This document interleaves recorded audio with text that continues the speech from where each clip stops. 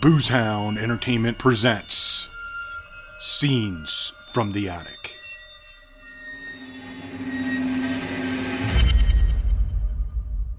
The Attic, keeper of the gruesome, the horrifying, and the shocking. Here in the dark place, leering over a typical neighborhood street, is where the phantasma lives. The attic is where you experience disturbing scenes, shared by haunted minds and morbid souls. The idea that what you do now, or the things you've done in the past, determines what will happen to you in the future has been around for ages. It goes by many names and phrases. What goes around comes around, reap what you sow, instant justice. But its true name is karma. In this special Scenes from the Attic trilogy, we tag along with karma and see how the actions of man are confronted by the brutality of karma's wrath. Rob sat at his kitchen table as sun streamed in through the window, touching and spotlighting the gray hairs on his fingers as they curled around the beer tucked in his right hand. Today was not a good day. Of course, the last few months had brought many bad days into Rob's life. On a rain-soaked afternoon, 2 months ago, poor health forced him to retire from the police force. With nearly 40 years on the job, his career ended with the rank of detective captain in the homicide division. Today, the doctor informed him his illness had become terminal. A disease he had never been brave enough to utter aloud was now having the last laugh. As Rob sat nursing his beer, one of many things the doctor told him to avoid, the same words drifted and repeated through his mind. 3 to 6 months. 3 to 6 months. 3 to 6 months. Rob never married or had kids.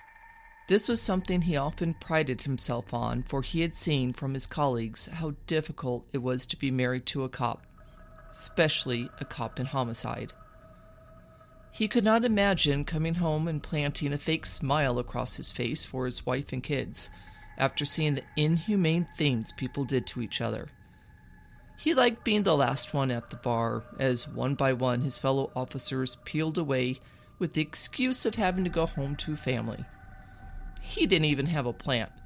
His life was his job, and nothing would stand in the way of doing it. With the last sip of beer still lingering on his tongue, he recalled how even as a boy he wanted to be a policeman. Now sitting alone with his expiration date marked on a calendar, he wondered if he'd made a mistake. His hand trembled as he reached into the liquor cabinet for a bottle of whiskey, planning to drink himself to sleep. Rob woke the next morning recalling horribly vivid dreams about death. Sure, it was understandable with the news he'd just received, but for once in his life he recalled every detail in each one. For the next few nights, it was a new bottle of whiskey and a new set of dreams. Rob was haunted with what he called his death dreams. With his chicken scratch style of writing, he started detailing his nightmares. He became obsessed with death. Well, that's not really true.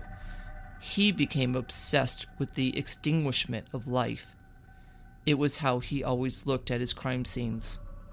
The difference may seem subtle, but to Rob, that difference is what kept him sane and motivated. Wait, that's it. Why didn't I think of this before? Rob dug out all his old case files from his days in homicide. For the cases he didn't have notes on, he did his best to recall the details and logged them in his journal. Hours turned into weeks. Those weeks turned to months as he pored over every detail in those files and in his memory. His journal became full of notes, thoughts, sketches, and bullets. He was nearly done. He had to be. Death was breathing down his neck. Oh, finally, I can't believe I actually did it. Oh, yeah, fuck yeah, time to celebrate. Rob poured himself a shot of whiskey and toasted to his accomplishment. Taking a rather large gulp, the potent liquid caused him to cough up blood, leaving a dark red trail across the cover of his journal. But he didn't let that spoil the moment or his enthusiasm. He finished the bottle that night and slept without dreaming. He woke the next morning in pain and smelled the stench of death as it stood closer than ever before. Each day since he completed the project was worse than the day before it. The painkillers the doctor prescribed did little to soothe the agony he felt as his body decayed from the inside out. He knew without a doubt it wouldn't be long now. Many times throughout his career, he imagined what the victims in his cases thought as their life was extinguished. He thought about the Reaper coming to take them, and that comforted him, thinking he wouldn't have to travel the afterlife alone. All right, yeah. One last hurrah. I can't leave without one last get-together with the boys. When you're a cop, all your friends are mostly cops. Save the occasional paramedic and coroner. Pretty much all the people you work calls with. Hey guys, my house tomorrow night for my going away party. Pizza and booze are on me. 6 o'clock, don't be late.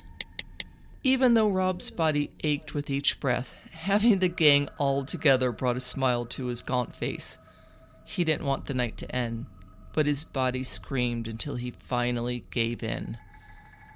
Each guest took their time leaving the party, saying a goodbye in private, though he would not let any of them say a sad word with their farewells.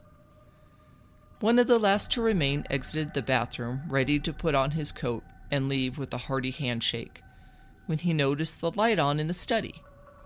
The room was empty but for a desk, chair, a lamp, and journal. Out of curiosity, because he was a curious fellow, he opened the journal with one hand and whispered, "The perfect murder," as a finger traced over the handwritten words. He thumbed through the pages quickly. The first part was mostly incoherent events from dreams. The second part held notes and ideas from cases, some of which the guest worked on as well.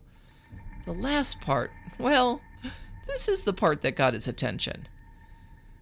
The writing was difficult to read, but scribbled on these pages were very detailed instructions on how to commit the perfect murder. His heart raced at what he'd come across, and just as he heard someone coming, he slipped the journal into the inside pocket of his jacket. Rob lay in his bed, exhausted from the party. Shadows danced on the wall and up onto the ceiling. He wondered if it was the Reaper finally here to escort him to the afterlife. He didn't remember falling asleep, but woke to find a figure dressed in black, with eyes of gray with rings of glowing red around each pupil. Is this it? Are you my Reaper? No. My name is Karma, and I'm here to deliver justice. Justice? Yes, you have committed a grave atrocity against mankind, and you must pay for that. I don't understand. I spent my life helping people. What could I have possibly done?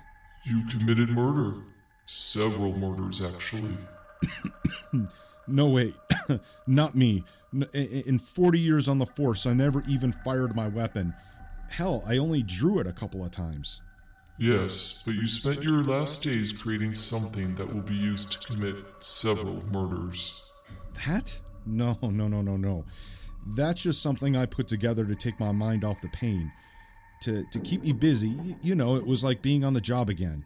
Yes, but now your little project is in the hands of someone who will use that to kill somebody. In fact, it will be used to kill several people. No. That can't be. I never meant for that to happen. No. This is your Reaper. He will escort you to your cell. My cell?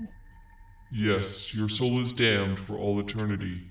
You will spend each moment in hell reliving your last days on earth over and over. Each time the pain and agony will get more severe. No. Please, I beg you. No. I didn't do it. This has been Perfect Murder, a special Booze Hound Entertainment presentation. Visit weareboozehound.com for more original series and to support our shows. Scenes from the Attic is written by Kate Boyer and Phil Boyer and produced by Booze Hound Entertainment. Music and sounds by Shot Glass Records. Original concept by Kate Boyer, directed by Phil Boyer. Copyright Boozehound Entertainment, all rights reserved.